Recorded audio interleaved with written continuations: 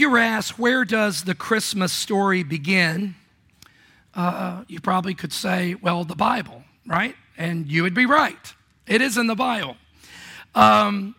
Most people would say, a little more specifically, that the Christmas story is in the Gospels. That's where it begins. That's where the story begins, is in the Gospels. But that wouldn't be exactly accurate. It's actually a little older than that. You would be correct that it is in the Word of God, but the story that we refer to as Christmas is actually much older than where we see it appear in the Gospels. The story of Christmas begins in the Old Testament as far back as the book of Genesis, the very first book of the Bible. And so this morning, as we just take a moment to look at that beginning of this Christmas story, it kind of begs the question is, what caused or what was the reason or what necessitated that Jesus had to be born, that Jesus had to come, that it was necessary for the entrance of the Son of God to be birthed in this little village of Bethlehem. I think the Bible's pretty clear that his entrance into the world, his birth, was the culmination of thousands of years of the predetermined plan of God. God's timeline. It wasn't just random. It wasn't just accidental. It wasn't just never expected. But it was all part of an intentional, deliberate, predestined, predetermined plan of God. I think Paul really makes this clear in Galatians 4:4. Look at the scripture on the screen. And this is from the New Living Translation. But when the right time came, the right time, not a minute before, not a minute later, the right time came, what happened? God sent his Son, born of a woman, subject to the law. What is Paul saying in Galatians 4:4? He's saying that the right time came, that the sovereign God, think with me, predetermined, predestined, planned, worked, designed, coordinated people, coordinated events, coordinated circumstances, worked through wars, worked through peacetime, coordinated and worked through marriages, births, deaths, good kings, bad kings, nations, empires, victories, tragedies, good choices, bad choices, successes, and we could just wrap it all up and just say a lot of sin. God's purpose navigated all of those circumstances because God had a purpose that he had designed in bringing forth his Son. And so when we have our Bibles, the Bible might be kind of a strange thing to you. It might be something kind of like a religious thing you might pull out every once in a while. Might be something you blow the dust off or forget that it's in the glove compartment. It's been there since the last month when you came to church, and you ought to pull it out and read it every once in a while. But the Bible is a testimony of God's story from beginning to end. You could say that the Bible, while it is multiple parts, 66 books, the Bible has one timeline, one storyline of something that God has predetermined and that God is doing. And so the question that we've asked is, where does the Christmas story begin? Well, really, it begins in eternity with the Lamb that was slain before the foundation of the earth that Revelation tells us. But from our sense and our record that we have, that God has given us, the first promise of a Redeemer is found in Genesis 3:15. Now, I don't have the time to kind of work through all the pieces surrounding that and all, but the point that I want us to see in Genesis 3:15, if you would look with me there on the screen, the Bible says, and remember just in context, Genesis 3 is the dark chapter of humanity's fall into sin and rebellion against God. Our first parents, Adam and Eve, and I take that to be literal historical people because Jesus took them as literal historical people. And I kind of think he knows what he's talking about, okay? He was there. And so this verse 15 is kind of, I'm taking it here and just paraphrase what's around it, is this is part of that when God cursed, we could say curse, and I don't mean he said bad words, meaning that he cursed, that he spoke a verdict of judgment against the serpent, who was Satan. Remember the temptation and the leading of Eve into sin? He spoke a curse or a word of judgment to the serpent.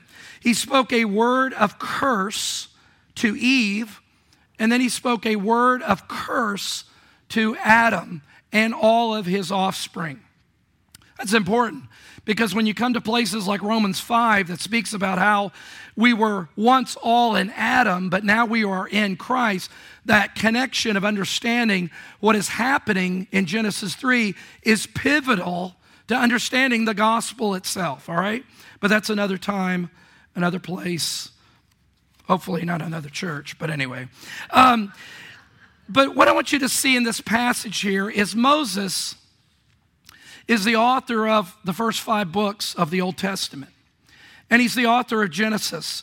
And by the Holy Spirit, that in this verse, he is telling us, the Lord is telling us, in this, the Lord speaking this judgment into this situation, that God is speaking this judgment to the serpent, verse 15, when he says, I will put enmity. That means I will put hostility. I will put conflict, even hatred.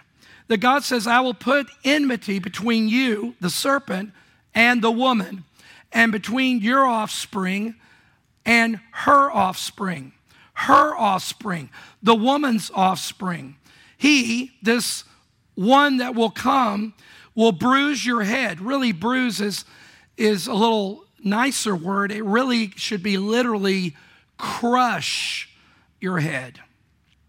How many of you saw the movie The Passion of the Christ?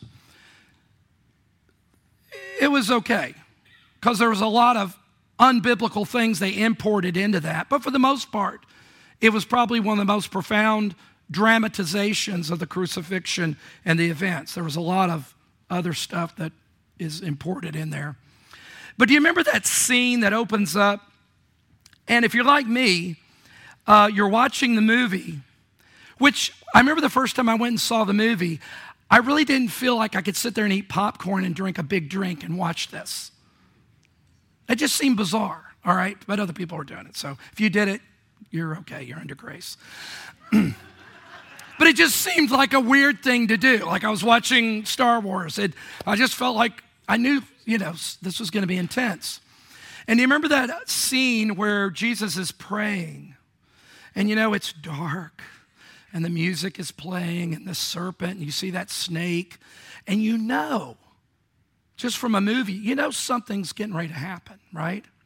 And do you remember as he stands up, and do you remember when he stomps his foot on the head of that serpent, and the sound? Now, if you're like me, you did a little Pentecostal jump, right? You shook out of your chair because it was such a dramatic moment, and that was really such a wonderful picture of what Genesis 3:15 is telling us, that the Messiah would crush, that wasn't very loud because we got carpet, but would crush the head of the serpent. And so here we see the beginning, that deliverance that God, where does the Christmas story begin? It begins here, that this deliverance would come through the seed of the woman, not Eve, but a woman that was speaking in essence prophetically, that this was the first prophecy, if you will, of the coming of a deliverer, Messiah. In theology, they call this the proto-evangelium, which just means the first gospel. Proto first, evangelium, gospel, or good news. This is the first good news of what God was going to do. And you could almost say that from Genesis 3:15, and there's some filler in there, but the action picks up in Genesis 12 with Abraham.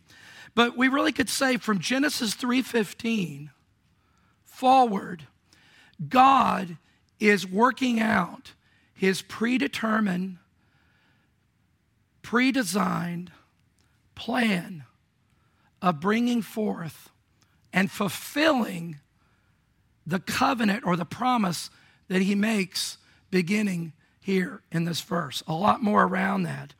But what we see is the Messiah would come. And notice what it says about this Messiah. The Lord in this garden moment is speaking to the serpent or Satan, and he says, he shall bruise your head, crush it, destroy, and you shall bruise his heel. A bruising of the heel is not as fatal as a crushing of the head. So it's acknowledging that the one that is to come, you will bruise his heel. He will suffer. He will experience pain. He will experience the agony that you will inflict on him, but it will not be fatal. But the fatality in the story, serpent, is on you, because he will crush and destroy your head. So really, from Genesis all through the Old Testament, there has been the anticipation of the Messiah. I like to say it this way. There's been the anticipation of the serpent crusher, the one that was going to come and crush the head of the serpent. The one that was going to come, that God himself promised, that was going to come and set things back to God's intended purpose and plan. And so if we fast forward from the Gospels, and Genesis rather, to Isaiah 53, but just a little sampling here. In Isaiah 53, verse 6, remember this? All of us like sheep have strayed away. We have left God's path to follow our own. Yet the Lord laid on him the sins of us all. What is that? A couple of thousands years later, what is Isaiah the prophet continuing? And again, there's multiple pieces before that, but this is so familiar. What is Isaiah perpetuating? What is he continuing? He's continuing the timeline. He's continuing the storyline of the serpent crusher, the one who is to come that Genesis 3:15 spoke about. Isaiah is acknowledging what really Genesis 3:15 acknowledged, and Scripture testifies that we are all sinful. We are all estranged from our Maker. We need a Savior. We cannot save ourselves. We cannot redeem ourselves. The Bible speaks about that we have inherited the sinful nature of our first parents, Adam and Eve. That bloodline disease, if you would call it that, has been given all through generations to generation, even to us today. We are all inheritors, sadly, of that sinful inheritance and downline. That's why, and we've talked about this that's why the virgin birth is so crucial and was necessary. Because the virgin birth, the Messiah, had to be born of a virgin. Remember in verse 35 of Luke chapter 1, when Mary, being a virgin, she had not had the consummation of sexual relations between her and Joseph, who she was betrothed to. And that word betrothed is a little bit more legal than our engagement, a little bit more weighty. That's the reason, remember, when he sought to put her away legally, there was some legality in that betrothal relationship. Even though they were legally bound in the eyes of the Jewish law, they had yet consummated that marriage that would be consummated after the marriage ceremony itself. And so Mary, when she heard Gabriel say, "You would be with child," she said, just very spontaneously, "How can this be?" First she says, "I am a virgin." And the angel Gabriel, speaking the words of the Spirit, said in verse 35 that the Holy Spirit will overshadow you and cause this miracle to take place. And so that's the reason the virgin birth is so crucial, because this one that is to come, this one that has been predetermined by God, the very God of very God, that he could not carry a sinful nature himself, because that means that his atonement or his sacrifice would be worthless or meaningless. He had to be a pure, to use other biblical language, he had to be a pure, spotless lamb, to use Old Testament analogy or picture. Let me say it this way. Jesus was born, pay attention, this is important, this will be on the test. Jesus was born into our human race. He was not born from our human race. You with me? He had to come from outside. He was born into humanity, but he was not born from humanity. So we like Mary, we can magnify the Lord over this wonderful news that Jesus Christ was sent to die as the solution for our sins, to give us both forgiveness and transformation. You remember John 1 says in the Word was, Jesus was the Word, and he was in the beginning, and how he came and dwelt among us. He came and dwelt among us, became humanity, became God in the flesh. And so the story of Christmas, the story of redemption, begins back in Genesis 3:15. And I love the fact somebody said this, much smarter than I, and said, it begins with the first sin in Genesis 3:15 because God's grace has been available from the very start to all that would receive it. God's grace has been there from the very beginning. The drama of redemption is unfolding and unfolds throughout the Old Testament scriptures. Now you might be saying, but wait a minute, I thought we were talking about Mary. Where did she get? Have we lost Mary in this whole thing? No, go back to Luke 1. Look back at verse 54 of Luke chapter 1. Remember what she's saying. She's giving a word of worship. She's giving a word of praise. And she says, as she concludes this Magnificat, this anthem of worship, she says, he has helped his servant Israel and remembered to be mercy, for he made this promise. He made this promise to our ancestors, to Abraham and his children forever. When you read stuff like that, it should clue you is that, how did Abraham get in this story? How did he get in here? What does he have to do with anything? That she brings Abraham into the story. Well, in Genesis chapter 12, as I said, even though we see that early gospel prophecy in Genesis 3:15, fast forward to Genesis 12, and God calls an elderly couple by the name of Abram and Sarah. And they were called to be God's bridge, that God was going to do something miraculous through them, that God was going to build a bridge of grace to a broken and fallen, sinful world. And the promise that we remember in Genesis 12, look at just a reminder, verses 1 through 3. Now the Lord said to Abram, go from your country and your kindred and your father's house to the land that I will show you. How would you like to go on a trip? And they say, where are we going? I don't know. I'll show you when we get there. And the Lord says, I will make of you Abram, I will make of you a great nation. I will bless you and make your name great so that you will be a blessing. And I will bless those who bless you. And him who dishonors you, I will curse. Now to look at this. And in you, all the families of the earth shall be what? Shall be blessed. Not just one nation,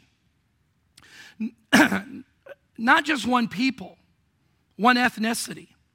He says, in you, in your downline, in your seed, all the families of the earth shall be blessed. So we go back to Mary in that verse 55, and she's recognizing a great truth in this Magnificat worship of magnifying the Lord. She's recognizing and worshiping the God who is faithful to his covenant promise. That through this one, Mary's child, we're talking about Mary, this child, the blessings to the world that God promised to Abraham, that covenant of Genesis 12, that would come through one specific descendant that would have to be connected and tied to Abraham, the offspring of Abraham, the Messiah, Jesus, and through him, the world would receive the blessings of God, the blessings of God's grace, and the blessing of God's redemptive mercy. Through that Abraham. And Mary is connecting the dots. Remember, Mary is Jewish. She understands the scriptures. Now, we sing, Mary, did you know? Certainly there's a lot of things she didn't know. But in one sense, Mary, did you know? Yeah, she did. Because the Lord told her. Now, it didn't tell her about walking on water and some of those other things that the song is so beautifully depicts. But Mary knew more than we give her credit for because the Lord revealed that to her. And even in this worshipful anthem, she's expressing a theology way beyond her years. I like the thought of that Mary herself is pregnant with child, but in these words of verse 54, these words are pregnant with wonderful truth concerning God's faithfulness and his covenant. And we don't want to miss it. So the Bible says, how would the one promised that we spoke of earlier back in Genesis that kind of set the thing moving forward, how would the one promised in Genesis 3:15 be recognized? Well, there's all sorts of prophecies and scriptures, but let me just suggest a couple of them. One of the ways that this Messiah would be recognized is that he would come from one particular tribe of Israel.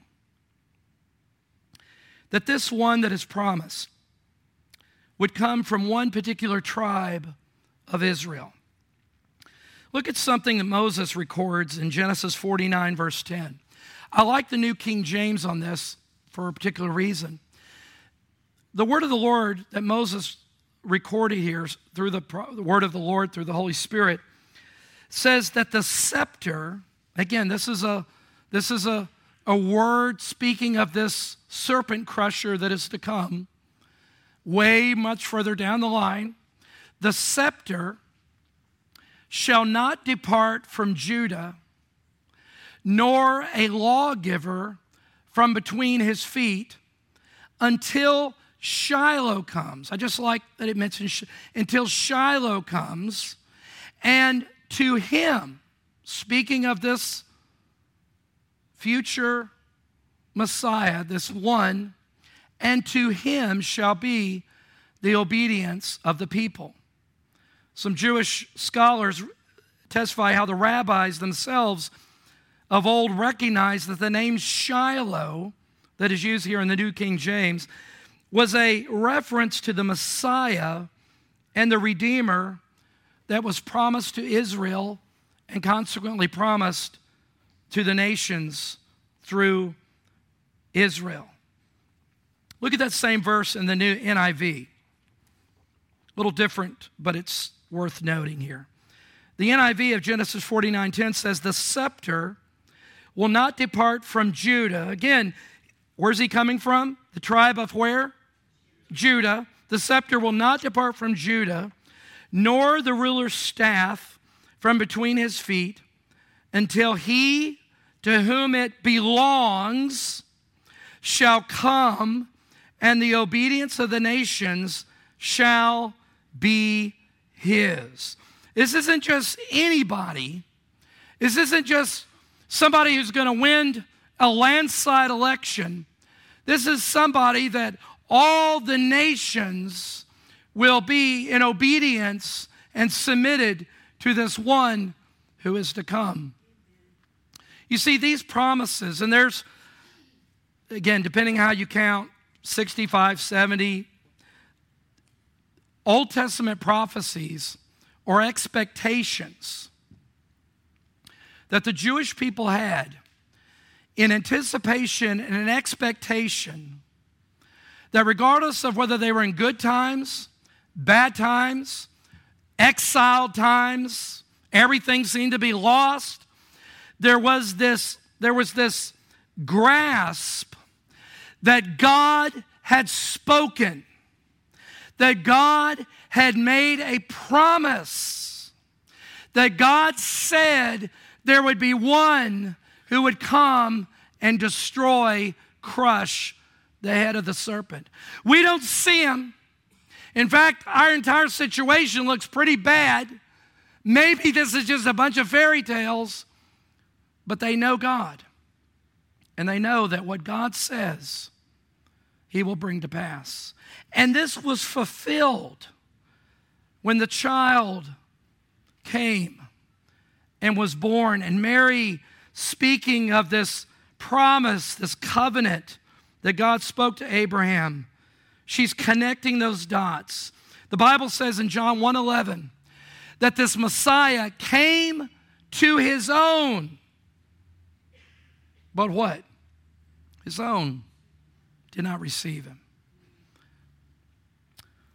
But there's another qualification I'll just mention, and that's the qualification that the Messiah would be a son of David. He would also be a son of David. He would continue and be connected and be a descendant of David. Now, David had a lot of sons, but none of them met the qualification that this son of David would meet. In fact, there's a prophecy that Nathan gave to King David. Do you remember Nathan?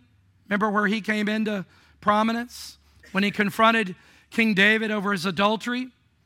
Well, Nathan gives David a prophetic word, and it's on the screen in 2 Samuel chapter 7. The word of the Lord through the prophet Nathan says, when your days are fulfilled and you lie down with your fathers. That's a beautiful description of death. When you lie down with your fathers, I will raise up, what does it say? He's dead, he's gone, but the Lord says, I will raise up your offspring after you, who shall come from your body, from your lineage, and I will establish his kingdom. He shall build a house for my name. Do you remember in context, David wants to build the Lord, what? David wants to build the Lord a house. He wants to build the Lord a temple. Remember, he looks at the opulence of where he lives and says, it just isn't right that I live in such splendor and glory, and the Lord does not have a house. And he's not saying that God, we got to put God in a little box. He's just saying a place in which God is to be worshiped and honored. You with me? And in a sense, the Lord says, you can't build me a house. You can't build something that big.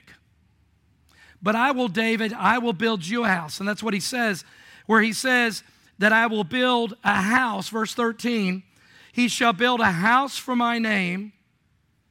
And the Lord says, I will establish the throne of his kingdom forever. Well, that couldn't be Solomon. That couldn't be Solomon's sons. That couldn't be some human inheritor, because they didn't last forever, did they? So he must be speaking, the Lord through his prophet must be speaking about someone else. I will establish the throne of his kingdom forever. And your house, verse 16, and your house, David, and your kingdom shall be made sure forever before me, and your throne shall be established forever. Do you see the timeline? It's moving along. God's covenant, God's promise. God is orchestrating, determining, planning, developing, working through the best that Satan could muster will not in any way deter or detract from the sovereign, predetermined plan of God, that God was going to bring forth one who would be the inheritor of these promises and would destroy the works of the enemy. God is on the move. God is a God of action. And God, even here, thousands of years later, where these words of David are coming, did David totally grasp this? Probably not. But God says, I'm going to establish through you. So this coming one, he's got to be through the tribe of Judah, and he also has to be one who is a son of David. I know this is probably a little bit out of order, but I just was reminded of something Moses said kind of back when. I should have put it earlier. But remember, even back when in Deuteronomy 18, Moses said, the Lord your God will raise up for you a prophet like me, won't be me, from among your fellow Israelites. What's the thing? Is that God is working through a particular time, working through a particular people, working through a particular nation. God is bringing forth this one that would be born, that Mary is carrying, and she says these words, that God is a fulfiller of his promises, of his covenant that he made to Abraham. And again, that is so pregnant with meaning, because Mary is saying, I am receiving the culmination of all of these thousands of years, all these prophets who the Bible says strained to look at the meaning of what these things were, but it was not given to them. Mary says, I am seeing the fulfillment of God's covenant.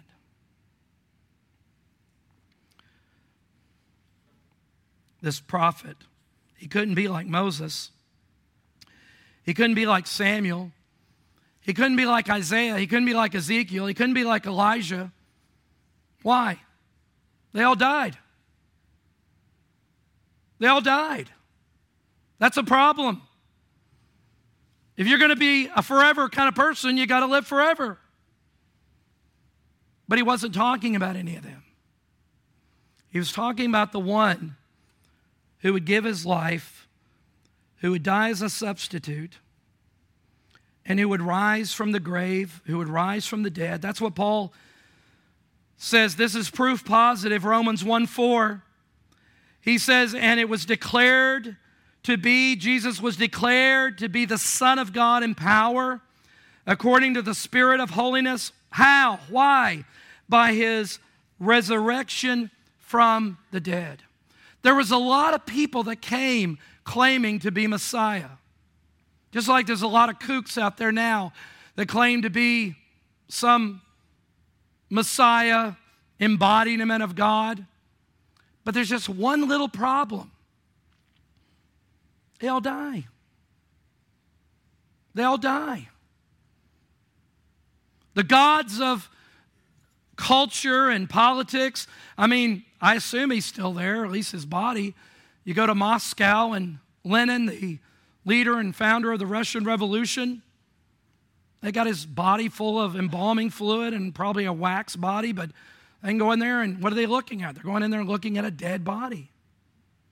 There is no mausoleum for Jesus.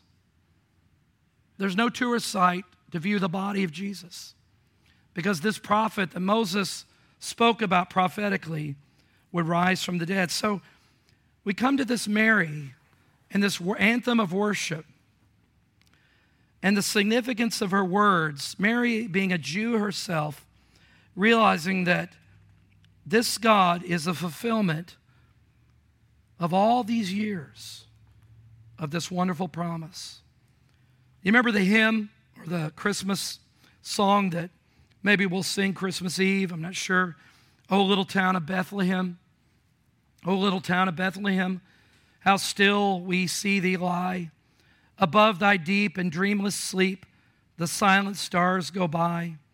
Yet in thy dark street shineth the everlasting light. And here, the hopes and fears of all the years are met in thee tonight.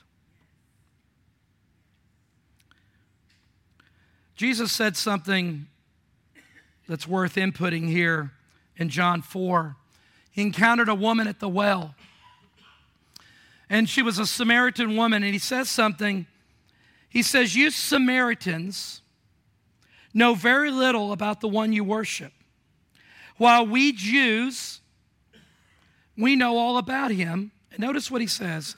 For salvation comes where? Through the Jews. The covenantal purposes, plan of God has come through the Jewish people, the Jewish nation. Jesus is letting this Samaritan woman know that salvation has its origins in God's promises to the Jewish people. Why are we talking about Abraham and the Old Testament when we should be talking about candy canes and little drummer boys? Because all that's not in the Bible. Hello, all right? And I find it troubling that so many Christians don't connect any of these dots at relating and understanding that the purposes of God that began in Genesis have been woven, developed all the way through this glorious story in this book. That what Mary says in that one verse has such profound historical, theological, glorious truth in that one little statement that God kept his promise that he made to Abraham. He may say, well, that's great for the Jews, right? Because we're not, Abraham, we're not a part of that. No.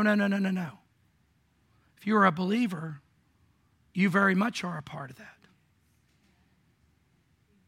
Remember what the Bible says and we'll close with this. In Galatians 3. Look at Galatians chapter 3. Remember this? We know this part. There's no longer Jew or Gentile, slave or free, male or female, for you are all one in Christ Jesus, right? But look at verse 29. And now, he's speaking to, by the way, Galatia, the book of Galatians.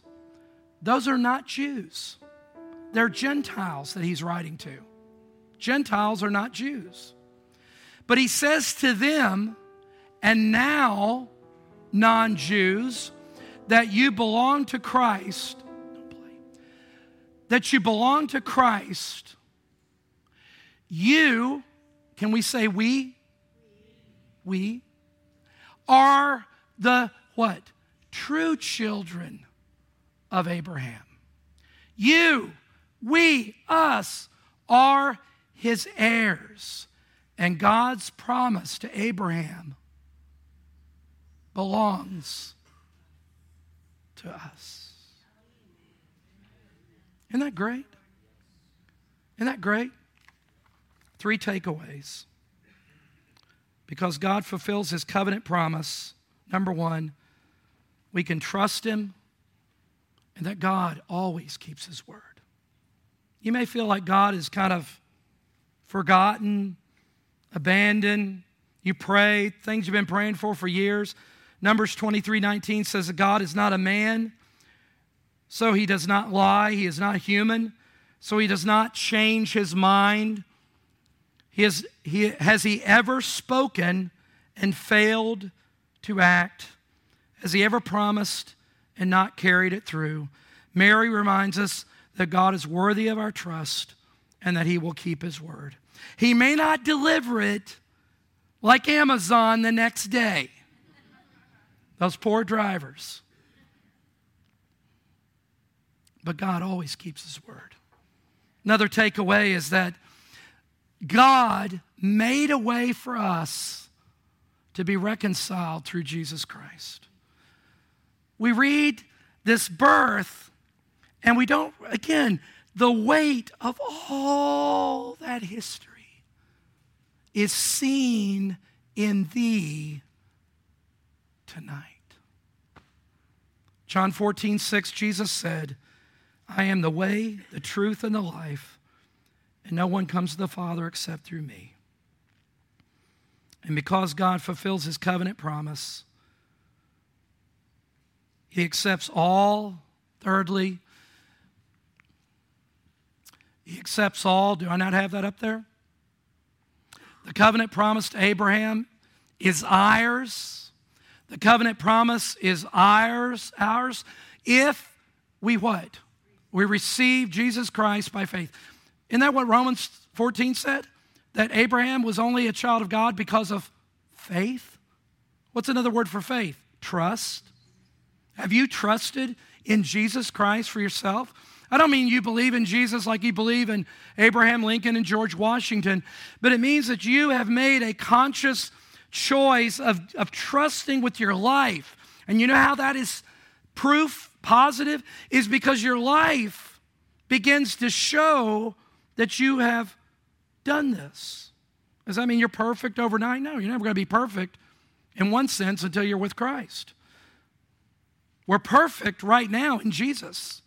We're perfect right now in Jesus.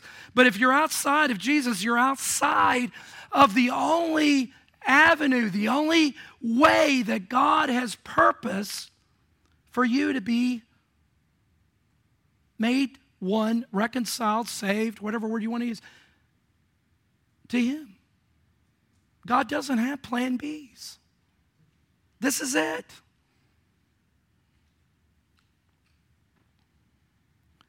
He accepts all who will receive his only Son by faith as their Lord and Savior. The promises, look at Romans 4:16. Paul says it so much better than I can. He says, so the promise, I was trying to quote this and realized I hadn't read it yet. Last verse. Look at this. And remember again, who is Paul writing to? Romans, the book of Romans. He's writing to Christians in Rome. They are not Jews. They're not ethnically descendants of Abraham. But how are they descendants of Abraham? He tells us just like us. He says, verse 16, so the promise, that promise that Mary magnifies the Lord, so the promise is received by what? Faith. It is given as a free gift. And we are all certain to receive it, whether or not we live according to the law of Moses. Because guess what? The promise was never dependent on the law of Moses. We are certain to receive it, and the law of Moses has no bearing on it whatsoever. But look at this. If we what? Have faith like Abraham's. For Abraham, this Abraham that Mary mentions in this Magnificat, for Abraham is the father of all who believe. But you didn't know there was so much in those handful of words in verse 54 when she connects history to the miracle in her body and says, God keeps his word. Let's stand and let's pray.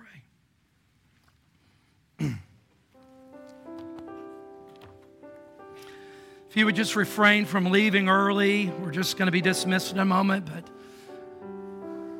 no distractions, no. If everybody could just out of just maybe a little bit of privacy in these moments, bow your head. And if you're a Christian, pray for God's Spirit to work on somebody who's not. And if you're not a follower of Christ, God has given you, through Jesus, the best gift you'll ever get at Christmas or any other day of the year, and that is Christ. And so if you're not a follower of Jesus, would you just pray in your own heart the simple prayer, Lord Jesus, come into my life. Save me, make me new. I believe that you're the one, the Messiah, the one that has been given, Lord, not just to take away the sins of the world, but God, to take away my sin. I want you to come into my life. I want you to change me, make me a new creation. As I stand at the end of one year and beginning another year, Lord, let me go into this new year. What the Bible says is a new creation in Christ. Lord Jesus, forgive me of my sin. Make me new. And I pray and ask this prayer for your grace in Jesus' name. Father, if there's anyone who has prayed that prayer, whether it's the first time or God, they need just a renewed sense of your grace in their life. Lord, I believe that you hear those prayers. Lord, thank you that you're a God of covenant making faithfulness. The God that the word that you give, you always keep. God, that's so important to me, and I know others that follow after you, that when we open, God, your word, full of promises, full of the truths of God. Lord, let this just bolster, Lord, the confidence that God is true, that God has spoken, that God has brought forth, Lord, my hope and my redemption in this child that was born on this Christmas night. Lord, thank you for Jesus. Thank you for Mary. God, thank you for her submission to a pretty awesome, impossible word, Lord, that we just gotta accept. But she says, let it be what your word has said. Lord, Mary is our example as a fellow sister in Christ. But Lord, may we be reminded of her humility, her grace, her submission to the call of God on her life. Thank you for Mary. Thank you for using her and recording these words of worship, God, for us here in 2019. Lord, that we can magnify the Lord, that you are indeed Emmanuel, God with us. Let's sing that as we close this morning. Emmanuel, Emmanuel, God